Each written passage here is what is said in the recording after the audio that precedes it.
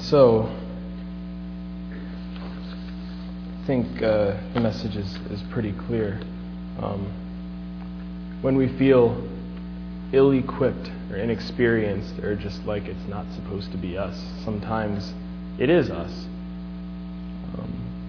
And so we know that with Him we can. With Him we can. With Him we can.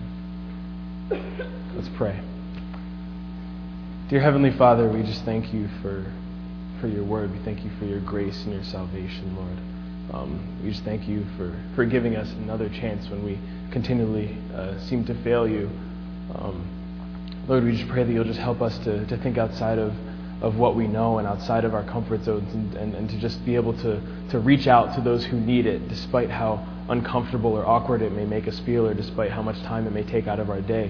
Lord, help us to continually think globally and to continually be other-centered rather than self-focused, Lord God. And Father, just help us to really understand what that means, and that you do use people who may not necessarily be a perfect Christian, that you can use us wherever we're at, as long as we will let you. And so, Father God, we just thank you for the opportunities that stem from that.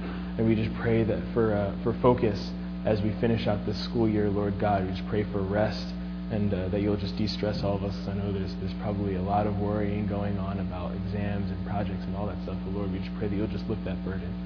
And Father God, we just thank you for the school year that we've had, and we just pray